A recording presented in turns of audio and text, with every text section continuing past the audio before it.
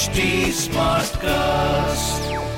You are listening to a Mint production brought to you by HT Smartcast. Hello and welcome to Mint. I am Nasreen Sultana. You are listening to Mint Evening Market Wrap. Let's take you through all the action in stock markets today.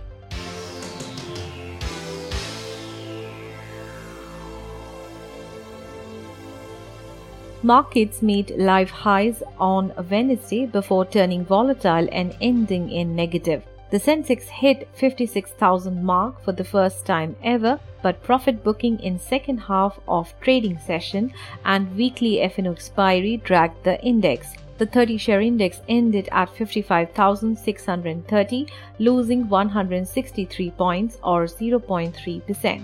The Nifty closed at 16,569, slipping 46 points or 0.3%. Among sectors, banks, metals and realty were losers.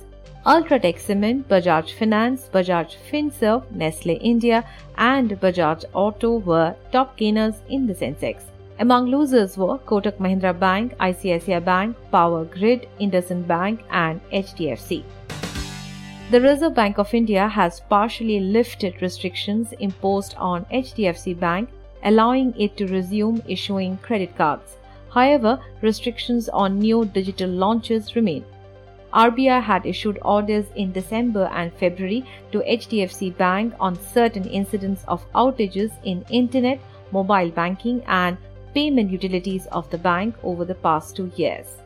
India has begun selling oil from its Strategic Petroleum Reserve or SPR to state-run refiners as it implements a new policy to commercialize its federal storage by leasing out space, according to a Reuters report. Reuters reported last month that India had changed its policy to allow the Indian Strategic Petroleum Reserve or ISPRL, which manages the federal oil inventories, to lease 30% of its overall 37 million barrel capacity to Indian and foreign companies. Amazon.com Inc. has made its maiden investment in India's wealth management sector, participating in a $40 million round by fintech startup Smallcase Technologies.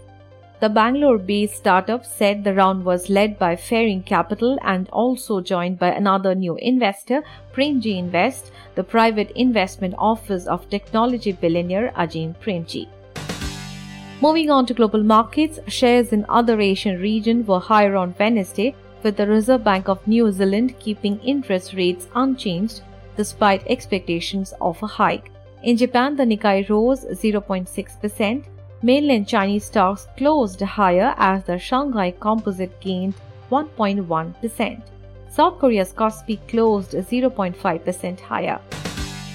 In other asset class news, oil prices were higher in the afternoon of Asian trading hours, with Brent crude futures rising 0.8% to $69.57 per barrel.